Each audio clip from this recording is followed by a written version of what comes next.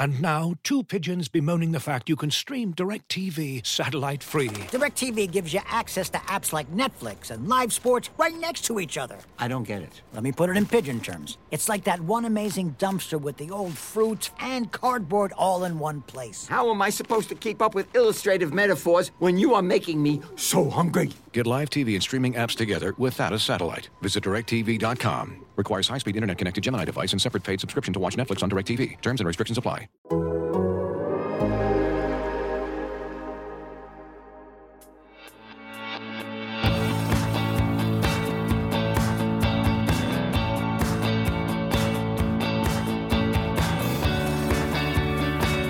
Welcome back to Full Time with Meg Linehan. I'm Meg. You are listening to a show all about women's soccer on the Athletic Podcast Network. All right, we were live last week. We are back to normal this week. And this week, Paul Tenorio of The Athletic joins ahead of this weekend's U.S. soccer presidential election. Obviously, this is something that we have been talking about a lot at The Athletic.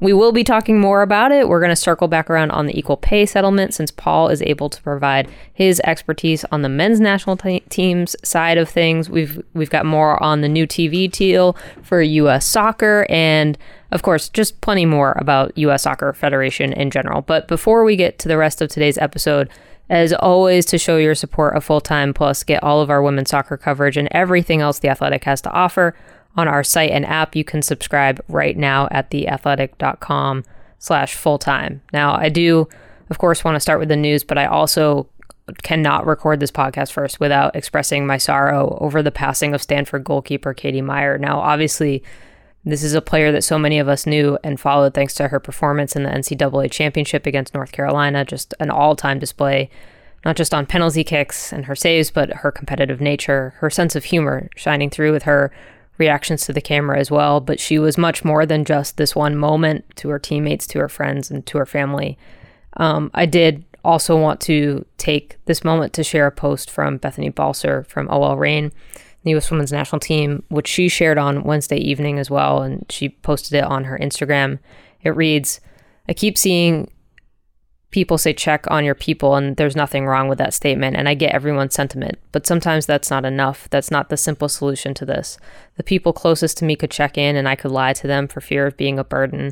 I could brush it off like it's nothing. You could do all the right things as a friend, but something like this could still happen. It's a scary reality, but an all too real one. I think the more we encourage vulnerability, the less judgmental we are, and the more accepting and loving we can be as a society will allow people to be comfortable as their most authentic self. So yes, check on your people. But I know people can still be living two lives at the same time, because I know I have. I didn't know Katie, just what I saw on social media, but from what I've heard, she has some pretty amazing friends who I guarantee checked in on her.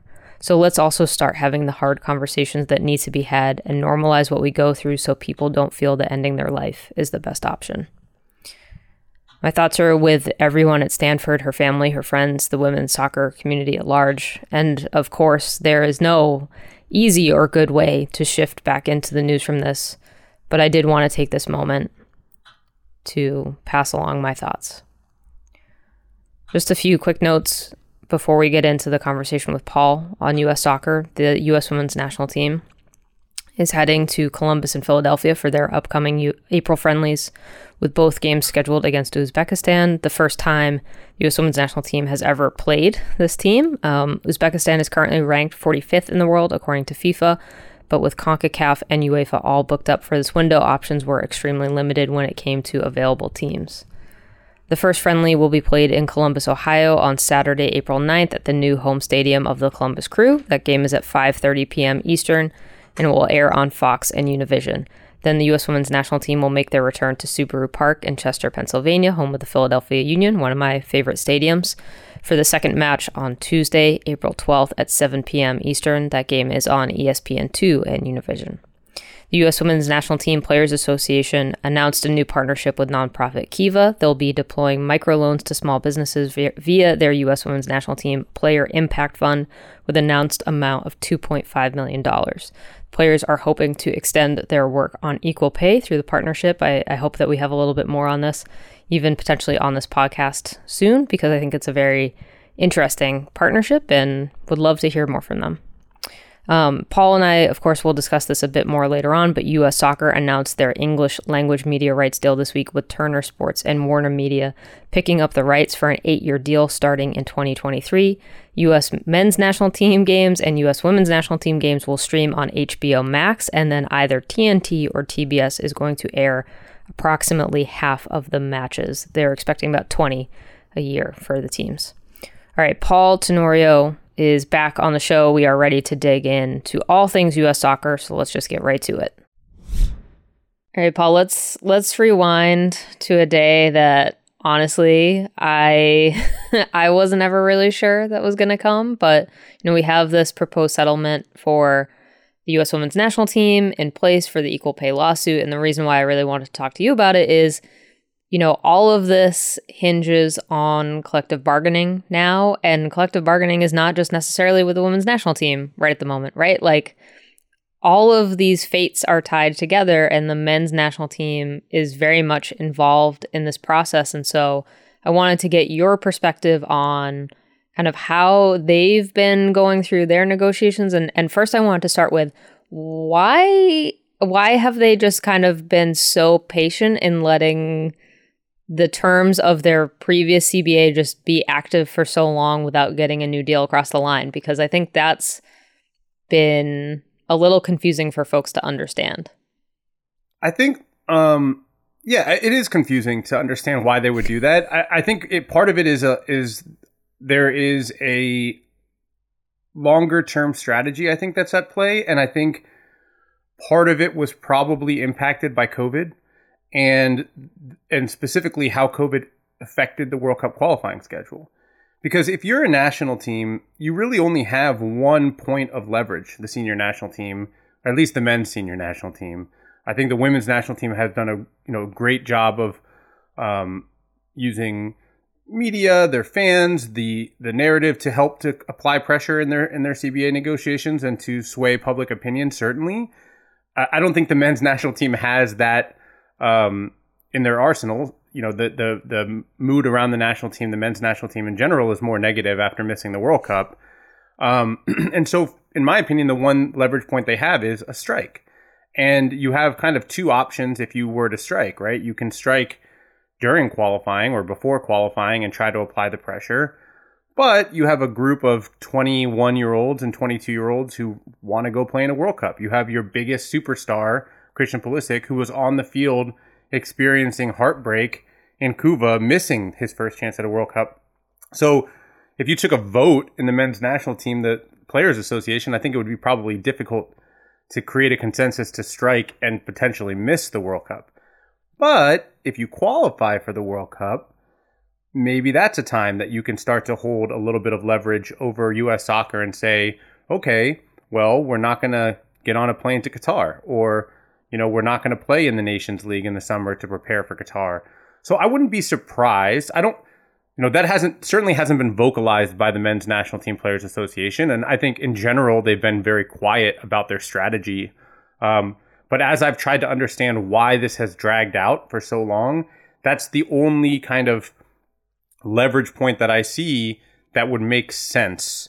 And I would also say that there has been a belief or a hope that the men's and women's national team can bargain off of each other. So one team gets their new deal, and then the other team looks at that deal and says, okay, pay us more, right? I don't know that there is a huge appetite for let's negotiate together so that we can only ever increase our CBAs together at the end of every contract, versus if you stagger those contracts, you can build off of each other. And I think that strategy has kind of dissipated as there's momentum for the two national teams to negotiate together in order to secure equal pay for the women's national team. Yeah, I mean, it's not necessarily that, we might see them negotiate. They are sitting in on each other's bargaining sessions now for observation purposes, especially when it comes to compensation. But what I do think is really interesting is that you don't necessarily have to give up that strategy for the two unions of having staggered terms, right? Those 4-year, 5-year, whatever it's going to be. But you can be now on the same structure, right? And so I think that's kind of the next challenge is, you have to have the men's union, you have to have the women's union, and you have to have U.S. Soccer come together and figure out, okay, what structure are we going to end up on? Because now, I was joking in the article that I wrote, but we have this proposed settlement, but at the center of that, it's, there's a hole within it, and filling the hole is the CBA. But then within that, you have the second layer of, we don't actually know what equal pay is going to look like, right? And these two teams are still going to have different things that they prioritize. And I think the vibe coming out of the U.S. women's national team camp is not just that it needs to be equal pay, but there's another really big important word for them too, which is fair, right? Because one of the big things that we've seen within the lawsuit is not just U.S. Soccer kept pointing at total compensation, right? And saying, well, the women made more than the men over the same span of time. And the women are like, yeah, but look at how many games we've played. Look at all this other stuff that we've done, right? Like, we might have been making more total, but we're doing more work. So how is that equal or fair? And so that's where the challenge becomes is, can you not just get whatever structure is in place so that way it feels like whatever they're considering equal pay to be, but if the women do more work or play more games or get further in tournaments, that they do make more money in that same time period because that's what makes sense. Right. Yeah, there is nuance to equal pay. And sometimes it's easy to just say equal pay and think that that just means the same amount of money going to both teams. But to your point, not only does it factor in how many games, types of games, where the competitions are being played, who you're playing against, what the results are, but I think it's really important, a word you said earlier, which is prioritize. What are you prioritizing? The women's national team are going to be prioritizing different things than the men's national team out of necessity, right? The amount of money that the men's national team players are making is in their professional club environment is significantly different than what the women are making. And that's a reality. That's not, that's not a preference in terms of like, oh, well, if all things were equal, they're not. Yeah. Right. And that's the reality in which the women's national team has to negotiate. And so, yes, there is, I think, more security needed from the national team on the women's side in terms of guaranteed pay and things like that, the men's team isn't going to prioritize because they can afford to just get paid on appearances. Right. It's not even close to one of their main sources of income. And so we have to remember, like, let's contextualize what's happening here for these national teams, why they're prioritizing different things, and still recognize that even though the priorities are different, it doesn't mean that you can't find these places to equalize and make fair payments happen, that there aren't these discrepancies, and that we aren't trying to find and manipulate, who's getting paid what, how much, over what years, which World Cup cycles it is. No, like, there's an easier way to do this and a fair way to do this. And that's the bottom line. Looking for an assist with your credit card, but can't get a hold of anyone? Luckily, with 24/7 U.S.-based live customer service from Discover, everyone has the option to talk to a real person anytime, day or night. Yep, you heard that right. You can talk to a real human in customer service at any time. Sounds like a real game changer if you ask us. Make the right call and get the service you deserve with Discover. Limitations apply. See terms at discover.com/creditcard. Looking for an assist with your credit card but can't get a hold of anyone? Luckily, with 24/7 U.S.-based live customer service from Discover, everyone has the option to talk to a real person anytime, day or night. Yep, you heard it right. You can talk to a real human in customer service anytime. Sounds like a real game changer, if you ask me. Make the right call and get the service you deserve with Discover. Limitations apply. See terms at discover.com/creditcard. Yeah, I wanted to ask, obviously equal pay has been kind of this big issue, right? And, we looked at the historical context of the lawsuit. The lawsuit is always kind of looking more to the past in terms of back pay that the players considered owed, right? CBA is obviously looking forward to the terms of, another 4 years or whatever it's going to be. And now these two things are tied together. To your point, like, you can't divorce the historical connotations of how they've negotiated and what they've prioritized. but with equal pay, right? Kind of the heart of what the struggle and kind of the defense for U.S. soccer has always been is like, well, FIFA is the one who does the payments for World Cup prize money, right? And those are two very, very, very different numbers. And we have seen deals for other countries, like I think about Australia, right? And the way that they're going to approach, other countries have approached it is they just say, okay, well, the men's national team is going to get, whatever it is, 25%, let's just say. This is a random number. I do not know what it is off the top of my head.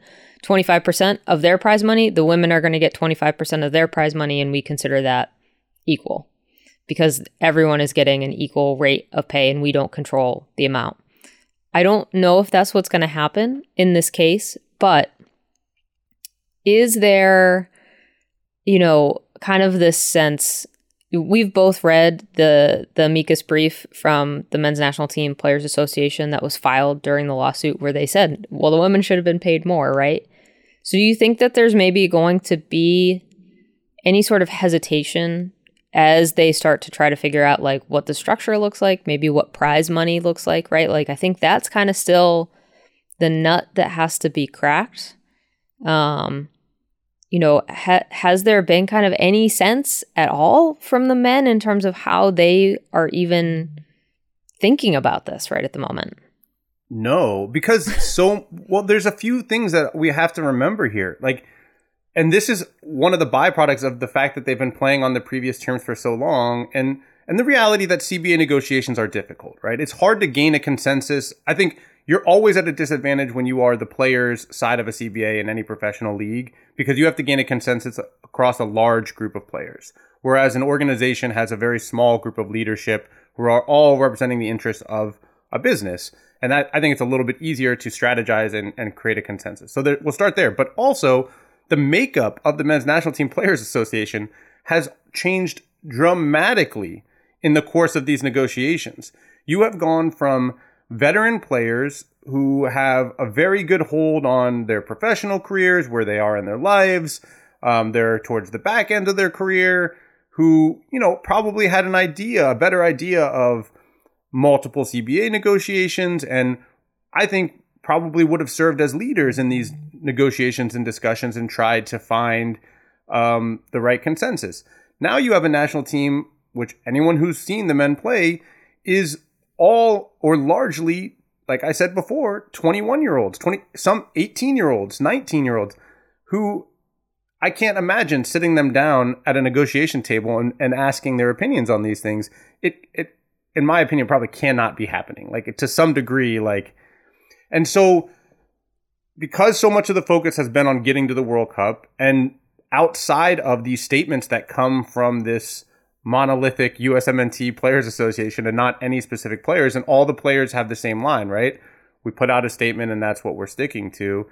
It's been hard to kind of get a real sense of okay, how much do you mean that, right? How much do you mean what you said? Are you going to be willing to put the prize money from the World Cups together into one pot and split it evenly there? Are you willing to put your money where your mouth is?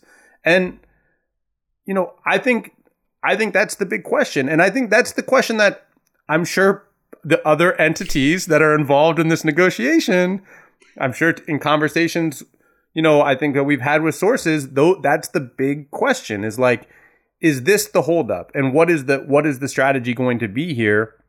And I think, understandably so, I think at least that's part of the reason why we haven't heard as much or heard the men's national team be publicly aggressive about their negotiating stance at this point. Yeah. Because they probably have to figure out, that's a big negotiating point, right? That's a big thing that you can hold over U.S. soccer. That's what the U.S. soccer wants, right? That solves all of their problems.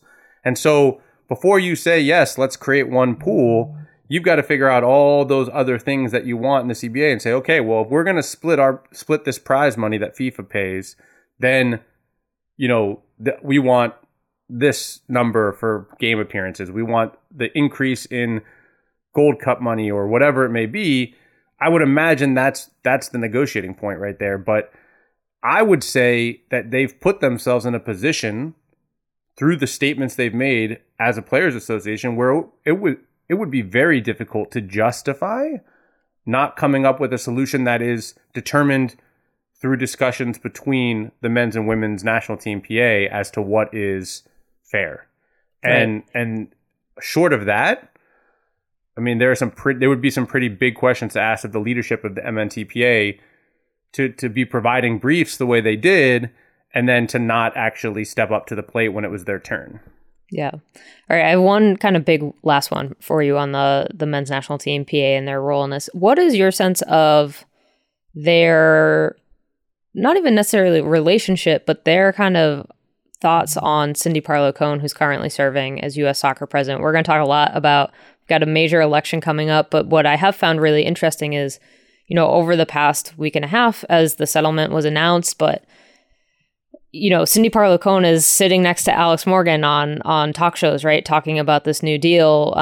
She's on a Zoom with me and Megan Rapinoe, and the two of them are bantering, right? Like, it really feels like the corner has been turned. And obviously there was already, I think, probably a little bit more trust between the women's national team and Cindy Parlow-Cone, simply because she was a women's national team player herself, a 99er, right? Like, she is very much a player and, you know, former coach too for some of these players as well. And Becky Sauerbrunn kind of really giving her this vote of confidence in their first media appearance, like as a big group, via Zoom, where she said, you came in at kind of the time where our relationship with the federation was at its worst, and you did what you promised to do, which was talk to us and find a deal. So it has felt very like they're going to work together, right? And yes, the CBA is still a thing that stands in the way, but there is a relationship now that can be built upon. And when I think about the men's national team and maybe that relationship, I don't know what to read into that, if anything. Well, I think, first of all, there's no way that Cindy Parlow-Cone is going to have the same relationship with the men's national team than she does the women, for all of the reasons you just stated. Fair enough. But I think that when you talk about the leadership, at least, of the men's national team, and when there is a sense of momentum within the organization that has not and did not exist before. And when you have that sense of momentum, you want to keep it going. I think there is that sense. Now, there might be a difference in who the head of the MNTPA wants to negotiate with, or thinks that they might be able to get better terms out of. I think that's a separate, answer probably, and not one that I'm sure that they'd be saying publicly. They might be having private conversations at the AGM about.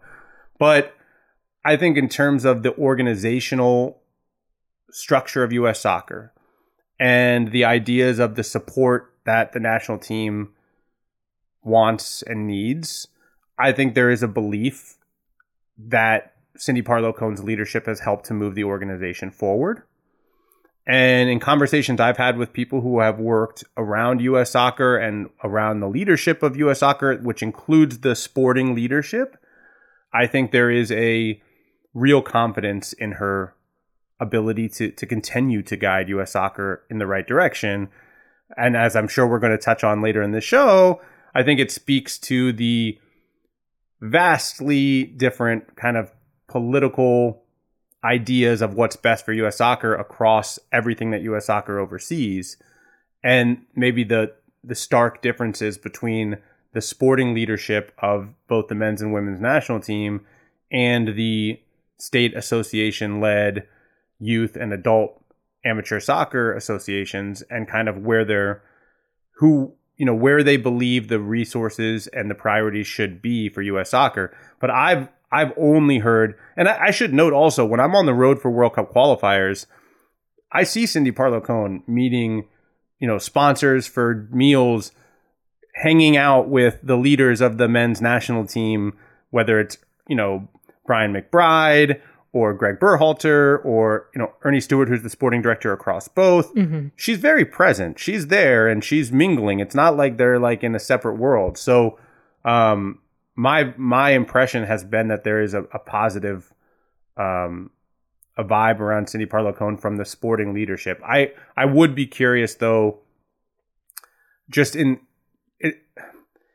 I guess the best way to put this is like the men's national team negotiations overall have been so difficult to get a handle on because they've dragged out for so long, because there's been, I don't want to say changing priorities, but the landscape in which they're negotiating has changed so much, both with the people who are negotiating, the men's national team players who are prominent, where the women's national team stands, their relationship with Cindy Parlow. All these things have changed, and they've picked their moments to be vocal about things, and it's always been aggressive.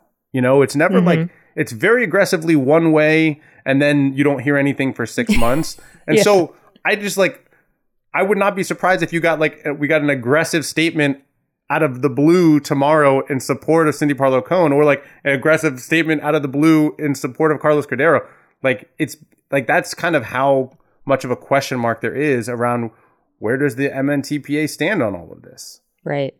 Yeah. I mean, it is really interesting to watch. And obviously, you know, I think we have a bit of an advantage in that we can kind of divide and conquer between ourselves. But it is really interesting to just see how many different things are now going to play a role in this proposed settlement for the women's national team, and the role that the men's national team is going to play in it, right? And to try to, you know, wrap that into hashtag equal pay is just, there's a lot. There's a lot happening all of the time. I mean, just like imagine, I mean, just looking at the situation from afar, and obviously we've had conversations. I'm trying to like be careful because you talk to sources and some stuff's off the record, some stuff's on background. But like, I think in general, when you look at at how negotiations have played out for the men and how long they've gone without a new CBA, it's been a not easy ride in these negotiations. Nothing has come easily by design with the men's national team. And as we talked about at the very beginning of this, the question is, what is the design, right? Where does this end? What is the leverage point they're looking for? What is the solution they want? But it seems like it's purposely, and understandably so, been made very difficult on U.S. soccer to figure things out and to get to a solution. And there was a point in time where they seemed really close. You know, I think I reported it that they were close to a deal, and it still hasn't happened. So what happened there? You know, it's been a long slog. Right. All right. I want to move on to the new television deal that was announced for U.S. soccer, because again, we're going to get to the election, but all of this stuff is kind of playing such a big role in maybe how people are going to vote. But, you know, huge media deal with Warner, which is essentially, you know, Turner and HBO Max. What were your first thoughts on seeing this? Because I think maybe it surprised a few folks that are thinking like, oh, the main players are probably going to be like an ESPN, a CBS, Fox, right? And this kind of felt, I think, to a few people like a bit of a curveball. Definitely a bit of a curveball, but I think it speaks to this incredibly fast-paced changing landscape around soccer properties in general. And it's funny because it's kind of the thing that MLS was counting on to help their deal get to the numbers that they wanted, was that another entity outside of the normal Fox, ESPN, and I guess we could count CBS, would come into play and would change the dynamics of the negotiation. And especially because the viewing habits of American soccer fans, they're very much into streaming and they're willing to pay. And all of these streaming services are popping up. And so that was the X factor. And lo and behold, unsurprisingly so, some of the leaders of U.S. soccer's in-house marketing, apparatus, the people who are selling these media rights, came from Soccer United Marketing, which previously was selling MLS, and found one of those new partners who is going to try to put a streaming service together. All the reports in the industry are that Warner Media and this merger with Discovery are putting together a streaming service that will try to compete with everything else that we know, Apple and Netflix and all of that. And, they need content. And U.S. soccer has not just a lot of live sports content, but, a willingness to create behind the scenes content with very loyal fans who will pay for that because they don't get it anywhere else. So I'm not surprised by it. I think it is, for me, a big payoff on what some people thought was a risk from U.S. Soccer to break away from some, to bring everything in-house, to spend the money to build out that staff. You know, when we talk about decisions by leadership in this presidential election, that wasn't a small one. And Will Wilson, his background was with U.S. Soccer, and that wasn't an easy conversation. Sorry, with some. That wasn't an easy conversation with some in MLS to say, no, we're going to do this on our own. And they did it. And they believed they could get a better deal, and it paid off. They did get a better deal. And when we see the Spanish language deal, and it sounds like, I don't want to say they're close, but it sounds like they are focused on one partner. When that deal comes through, and with the sponsorship deals that we are kind of coming as they do trickle out with different deals, you start to see the benefit of investing in your own people and believing that you can sell for yourself better than another entity can sell for you and other soccer properties. So I think it was a risk that paid off. Like I said, I'm not surprised that Warner took it. I knew that they had been sniffing around MLS rights. But now the question is, after watching their Champions League coverage, what did they learn from that? And how different will it be? It is interesting just because, you know, from obviously a women's national team point of view, right? I think that there were maybe some questions of, could the women's national team rights be split, right? Would there actually maybe be consideration of trying to figure out what the value of those rights would be independent from the men's national team? That's not what we saw, but also looking at, you know, the number, it's in this kind of like mid-high 20 million a year range. Like, that's not an insignificant number for the federation either, right? In terms of pretty dedicated revenue stream for, it's an 8-year deal too. Yeah, I mean, it matches what they were getting from some for everything all in previously. And this is just the English language rights. So with the next deal that comes, the Spanish language deal, you are now into territory where you're making more money than you've ever made before in your broadcast rights. What I'm interested to see is how this will especially impact women's national team fans potentially, is the men aren't going to have to play qualifiers ahead of 2026. We don't think. FIFA hasn't announced that they're in automatically as the host because it's 3 hosts. It's a little bit different, but we assume that will be the case. Right. So, you know, they're going to broadcast 10 to 12 games over TBS and TNT, and the rest per year are going to go on to HBO Max. How many women's national team games are going to be behind the paywall versus men's games? Like, that's an interesting conversation. How do you split that? Because if you're Warner Media, in my opinion, and what we've seen from streaming services, certainly with CBS and Paramount Plus, is the most important games are getting put behind the paywall. Men's national team qualifiers are on Paramount Plus, right? They're not. I think there was one the USA-Mexico game is on CBS Sportsnet. Right. Or Paramount Plus, not even on the big CBS. Right. I mean, it's March Madness and all that, but still. So if you look at the beginning portion of this contract, the most important games are going to be women's national team games. You know, the men's are going to be friendlies. Right. So yeah, it is set to start in 2023, which is obviously a World Cup year. Right. So you either have the lead-in games to the World Cup, right? Qualifiers are this summer. It will be kind of the tune-up games. I mean, send-off games, the ones that send-off games. Yep. You know, that you're excited about. You're getting ready to watch a World Cup, and then when they come back, the victory tour, like those are going to be the most valuable properties. And so I wonder just early on if like the women's national team fans are going to be the first. And also I think, like I said, I mean, if you look at the research, soccer fans will pay for content.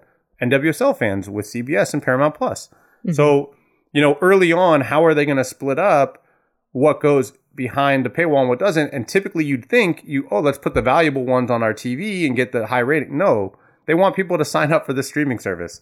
So I'll be interested to see if there's like something written into the language of the contract that X number of men's games have to be behind the paywall as well as women's games, or if Warner Media has the right to say, no, we want to put the most important, whatever games we want, whatever games we value most, wherever we want, you know? Right. And yeah, it is going to be very interesting to watch kind of that play out in terms of, is there a strategy of maybe putting a few major women's national team games on a more accessible channel so that way you can kind of get those big flashy numbers too, right off the bat? Especially like I would assume a send-off game for the World Cup would probably do pretty significant numbers, especially considering that 2023 World Cup is going to be in an awkward time zone. Yeah. So you could potentially get some pretty good numbers for that final game ahead of the World Cup. Yeah, it's like this weird, I mean, we're all watching it play out in real time. Like, Yep. What do you prioritize more, right? Do you want the big numbers? And through that, an announcement, we cover soccer. We are here. Tune in to us. This is our talent. This is our quality, Or do you say, we are here. Everyone, please pay us for our streaming services. Yes. And we'll see you on the back end of the World Cup with a men's national team friendly on, TNT. Right. I'm interested to see that dynamic. Right. Absolutely.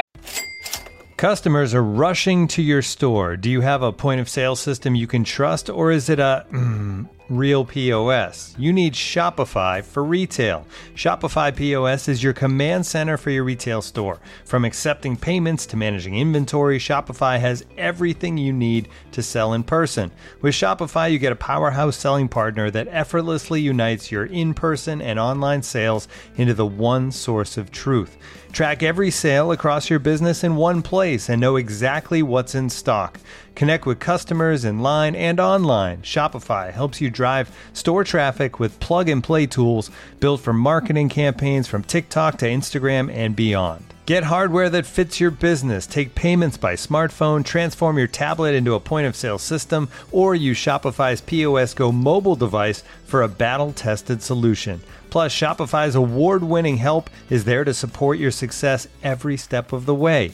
Do retail right with Shopify. Sign up for a $1 per month trial period at shopify.com/theathletic, all lowercase. Go to shopify.com/theathletic to take your retail business to the next level today. Shopify.com/theathletic. And now, two pigeons bemoaning the fact you can stream DirecTV satellite-free. DirecTV gives you access to apps like Netflix and live sports right next to each other. I don't get it. Let me put it in pigeon terms. It's like that one amazing dumpster with the old fruits and cardboard all in one place. How am I supposed to keep up with illustrative metaphors when you are making me so hungry? Get live TV and streaming apps together without a satellite. Visit DirecTV.com. Requires high-speed internet-connected Gemini device and separate paid subscription to watch Netflix on DirecTV. Terms and restrictions apply. All right, let's talk election. Obviously, this is kind of, we're in the final days in the run-up. There has obviously been a settlement, TV deal. Sponsors have also spoken out. Someone like Deloitte, right, actually coming out with a public statement saying basically like we would not like to see a return to Carlos Cordero as president, pretty clearly. But first, let's just kind of set the stage, because I think when Carlos Cordero announced that he was running again, there was kind of this vague sense of disbelief that it was even being attempted. Vague he sense? has not. Strong sense of disbelief. I think.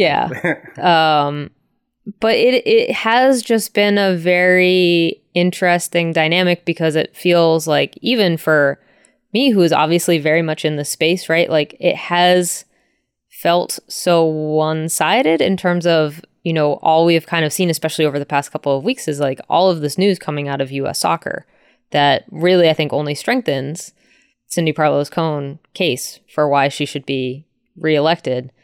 But just in terms of, we're both people who are pretty dialed in, and I think generally the sense has been, at first, it kind of was the sense of he's not running without kind of a path to a potential victory. And now it really does kind of feel like the mood has shifted of just the support has really settled, I think, behind Cindy Parlos-Cohn. At least, again, I am not dialed into that state association world, so I cannot really speak to that. But from the more national professional side of things, it really does feel like the past couple of weeks have really only aligned to favor Cindy Parlos-Cohn.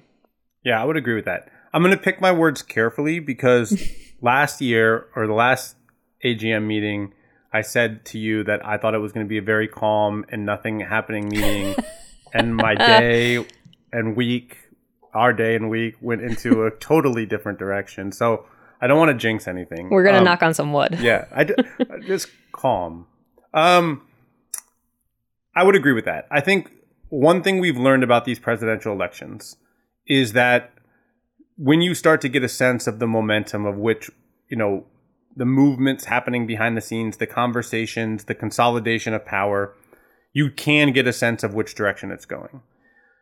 When we think back to when Carlos Cordero was first elected, that was a little bit different because there were so many different people involved and things had been, chopped up in so many different ways that it was coming down to the day of and, trades that were essentially happening on the floor after votes. And even then, in the moment, we were starting to get a sense of what these conversations were having, that people were having on the floor and where things were kind of going. But it came down to that last minute. And I think here you've got two people running. You've got two sort of interest groups who are kind of throwing their support behind them. And then ultimately, there are still groups that can sway things hard one way or the other. And it feels like, as you said, things are aligning to continue with Cindy Parlow-Cone. The support has been very clear. And it's not insignificant when we talk about sponsors coming out and saying things. The money that comes into U.S. soccer, it doesn't matter if you are a senior national team, a youth national team, a coach, a ref, a state association. That's where your funds are coming from. And if those start to dry up because of a leadership change that isn't supported, that has an impact too. So, yeah, I do think that the support has been clearly being pushed behind Cindy Parlow-Cone. I think it speaks to, like I said before, the momentum that's felt inside the building, the mood change that has existed inside the building, which is not insignificant. The belief in leadership that maybe hasn't existed for a long time.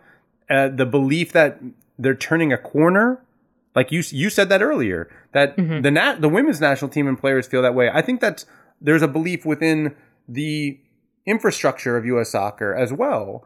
And that matters. And I think that's why we've seen this big push from so many different angles. And I think another side of it is, and this is a conversation I had with someone the other day, it wasn't that long ago what happened with Carlos Cordero. It's very fresh in people's minds. It's not like it's some distant memory. It's very present for people, and they're saying, and at least the ones I'm talking to are saying, like, I kind of can't believe that this is happening right now because, it takes a leap on his part to believe that he is the one, to say something like he's the only one that can fix this. That statement alone, to some of the people I spoke to, said more about him and his leadership and his grasp on, who he would be trying to lead than anything else. And that right there kind of swayed their decision. If it wasn't already made up before, it was kind of like, you really don't have a grasp on this at all. Yeah. I mean, there's always Megan Rapinoe tweets on this front too, of just her reaction was truly, I think, the one that everyone was waiting for, and it didn't disappoint, I think. But I want to make clear that, like, everyone's like, oh yeah, of course the women's national team feels that way. Like, no, like, a lot of people feel that way, that work in, like, the people that you don't talk to, that are like volunteers for U.S. soccer, that were in the middle of that were doing the grind, that are doing it on their own time, because they care about American soccer at the grassroots or wherever else, that also were like, at least one person I spoke to was like, man, like, it was like basically Megan Rapinoe tweets, but in a conversation with me, and they're not Megan Rapinoe, Yeah, I mean, I think obviously there is still, I think a lot of stuff that we don't have visibility to, right? Like the politics of U.S. soccer are a complicated thing in the nicest possible terms. But what a major thing that has happened too, though, is that the role of the Athletes Council has shifted, also like stemming directly from the USA Gymnastics scandal. You have a a much larger role for an athlete vote now, which is, I think, going to play a factor here. But that's also, I think, kind of causing some of this tension, is that there is resentment from other corners, because the federation is more than just, especially the senior national teams, right? And that's where I think it becomes very interesting. I think that there are maybe some valid criticisms of the federation has much larger obligations to this wider world, right? And how do you kind of wrap your arms around all of that? At the same time, senior national teams, and especially like thinking about what we have gone through in women's soccer over the past year, especially thinking about the report from Kristen Press in the Washington Post in terms of her reporting former head coach of the Chicago Red Stars, Rory Dames, to U.S. Soccer for his behavior and nothing coming of that. And that was under Carlos Cordero's tenure, right? There are a lot of factors here in terms of, again, if we want to talk about priorities, right? And how all of this stuff gets worked out and kind of shifted in place. But I think it is going to be very interesting. And the one big other factor here too that I especially want to talk to you about is the 2026 World Cup, because that's the one that I think kind of is the real wild card, because that is going to be obviously such a financial, thing for the federation. I know both Carlos and Cindy have also talked about potentially bidding for 2027 or 2031 for the Women's World Cup. But 2026, like we know, right? And I think a lot of the women's world is looking to that World Cup to provide a bump for it. Obviously, the men's MLS is looking for it, but state youth associations are looking to it as well. And, could that be a wild card for people, do you think? Well, I want to start by going back and saying, it's funny because the conversations I used to have with sources at U.S. Soccer were always like, hey, don't forget, we do a lot of things here besides the senior national team, when like all of this was just starting. Like the vast majority of the employees that I live in Chicago, so I go to Soccer House a lot of times for these conversations and interviews. Like the vast majority of the people you walking by here are working on things that have nothing to do with the things that you report on most of the time. And it seems like some of what's happening in this presidential election, that seems like it is, kind of an example of that. Like this is like the state association saying, hey, you're forgetting about us, and we are the vast majority of what you're supposed to be doing. The grassroots, the youth levels, coach and referee education has a much bigger impact on those state associations and youth levels than they do on the senior national team, certainly, or even the pro leagues. But I do also want to say that U.S. Soccer has to represent all of the interests. And I do think that Cindy Parlow-Cohen has addressed some of the things that the state associations weren't happy with, or that they thought that they could have been handled better. Specifically the fact that she had to lead U.S. Soccer through a pandemic with the types of losses and pauses that every sports league went through, and that outside of golf, every sports league suffered from. And, understandably, there are going to be people that aren't happy when you take huge losses during an unprecedented global pandemic. The question is, and I think is like, can we realistically step back and say, does Cindy Parlow-Cohen have the capability of leading both the youth levels and the pro levels? Does she have a unique skill set in which her experience, has had experience in both of those places? Yes. Has she been clear that she has, her eyes on both places and is making efforts in both places? Yes. But it does, I think, dive into kind of some of the political stuff that exists, that is evident at every AGM when the mic gets opened up. That's just, it's an X factor, and it's very difficult to navigate, I think, for anybody, whoever's in charge. But certainly, I think we should acknowledge that, like, this is that her reign when it comes to youth level was unprecedented in the difficulties that were out of her hands. And I don't know that that's being like really, I know that's where a lot of the issues come from, but like, I don't know, having covered a league that went through a pause and like understanding the losses and the fact that they renegotiated MLS, their CBA twice during the pandemic. And, you know, look at what's happening with baseball now. I mean, it had a major impact on sports and it shifted things and it created really, really bad relationships between a lot of labor forces and leadership. And so I'm not really surprised in that sense that there's, you know, bad feelings about what happened during those years. Unless, again, like I said, I was just reading about Rory McIlroy. Unless you're golf, you were suffering, and so this is kind of a little bit of the fallout. As far as the impact of the World Cup, of course, I mean, everybody involved in American soccer, from media to the grassroots to the pro leagues, is looking at 2026 and saying, this is the moment. You know, look at what 1994 did for soccer in this country. Look at what 1999 did for soccer in this country. Mm-hmm. So yes, the expectation is that if 1994 created a pro league and 1999 created a pro league and drove interest across the grassroots levels, then the expectation is that 2026 is going to provide that same jump. So what can you do with it? And, you know, I think that's the question being asked is, what's my piece of 2026 going to look like? What are you going to do for me when that money comes in? What can you provide to me? What are the points that you're going to leverage that's going to help me? And that's where I think Carlos Cordero's relationship with FIFA comes into play, his relationship with Infantino. I think, you know, certainly I think it's created this tension, even though it's a positive moment that's coming for U.S. soccer. Like Sam and I have been writing about this forever with MLS. It's like, everyone's saying what's going to happen because everything's been looking at 2026 as this huge moment. So if you waste it, like there's a big fear, like, will it be wasted? What are you going to do with it? And so it's a very valid question that right now everyone's asking is like, what are you going to do for me out of 2026? Because if you miss this moment, you're in trouble.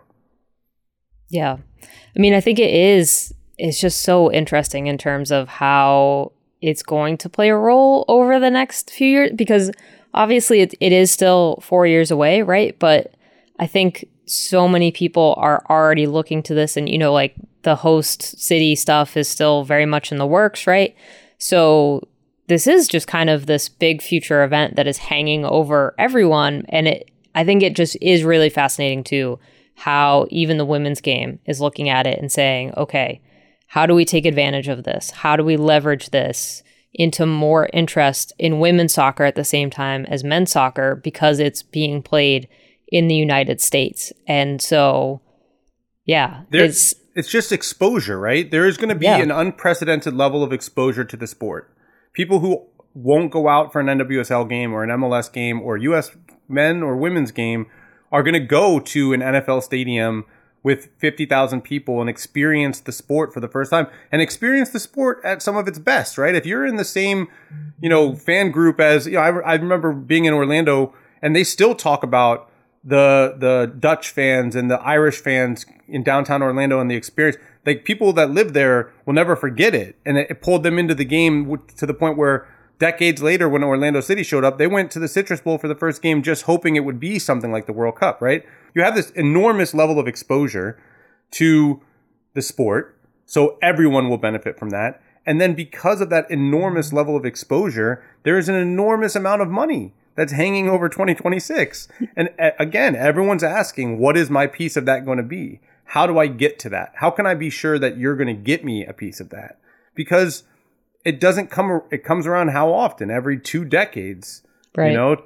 And so that's why everyone's like a little bit tense and a little bit squirrely and trying to figure out, how can we leverage this to use it as a springboard? Not just, American soccer is about incremental growth, right? Let's build this league in a way, whether it's NWSL or MLS, that it doesn't fold, that we don't spend too much, and that takes the league down the way the NASL got taken down on the men's side, or whether you want to look at WUSA, you know? And so everything, the whole structure is incremental growth, controlled spending, controlled costs. Let's slowly build. But when you have a World Cup coming to your country, that's out the window, baby. Get rid of that profile, that model. You have one chance to jump levels. And then you can go back to whatever model for growth you want, but you can't waste that one springboard. And understandably, that causes a little bit of apprehension about what will that look like, because your models aren't based on it, but you have to take advantage of it. Yeah. All right, Paul. Well, we will both be watching the live stream, I'm sure, on Saturday to see what happens. And, you know, you've already got MLS games to be going to as well. We're still waiting for Challenge Cup to kick off, but I definitely appreciate all the time today. And I think it's definitely just good for the two of us to talk big picture U.S. soccer stuff, because it obviously affects both of our worlds so much. Just, you know, hoping for a relatively smooth AGM so I can actually attend the game. I'm going to put my mic next to the wood that I'm knocking on so that way we don't get... Oh, boy. We'll see how it goes. But always enjoy talking about this stuff with you. And I hope that when people listen to this, they also recognize, and it's an important thing to remember, which is how much every single entity in American soccer is linked. The successes and the failures, they go together. They impact people. They impact jobs. They impact the growth of the sport on both the men's and women's side. It's not, and this is the whole point, I think, of a lot of the equal pay argument. It's not separate. They're not different. You know, we're all in this together. We're all impacting each other. And to your point, 2026 is a sign of that. It's a men's World Cup. It's not going to have just an impact on Major League Soccer or on the men's national team. It'll impact everything in American soccer. And every time there's a big U.S. soccer federation issue, it is something that bleeds into every little bit of American soccer too. And I think we should always remember that when we're talking about these different issues. Perfect. All right. Well, thank you, Paul, for the time. And I'm sure we will talk to you again soon. Thanks for having me. Thank you to Paul. He was back for real from paternity leave for basically a day before I messaged him and said, hello, it's time to come on the podcast. This conversation is very overdue. So I'm glad that he is back and was able to make the time. All right. One more thing. As always, my wife and I started The Gilded Age. And if you have thoughts on this not that good but oddly watchable show, I mean, I guess that's a Julian Fellows joint, but my mentions are ready for them. Mostly we are obsessed with Carrie Coon and her bearded husband with tremendous wife guy energy, even though he is absolutely a robber baron. It doesn't make sense. We're just rolling with it. But also Danae Benton, who is she is a beautiful light in this world, and also RIP, great comment. All right, for all things Fulltime, you can visit fulltimepod.com. There are links for all of the major podcast platforms in one spot, plus more info. If you would like to subscribe to The Athletic and support all of our women's soccer coverage, you can do that right now at theathletic.com/fulltime. It is always one of our very best deals.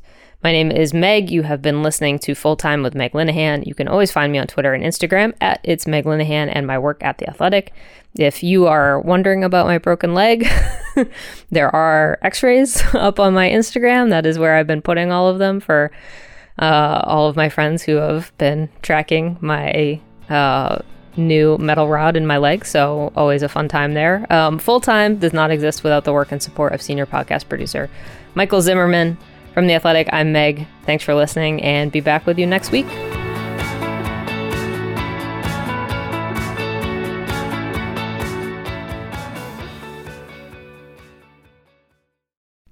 As you've probably heard by now, we've teamed up with BetMGM this season. We'll be using BetMGM lines to make all of our picks, and we'll have special offers for our listeners each week. If you haven't signed up for BetMGM yet, use bonus code The Athletic, and you'll get a 1-year subscription to The Athletic, plus up to a $1,500 first bet offer on your first wager with BetMGM. Here's how it works. Download the BetMGM app and sign up using bonus code The Athletic. Make your first deposit of at least $10. Place your first bet on any game and claim your voucher for a 1-year subscription to The Athletic.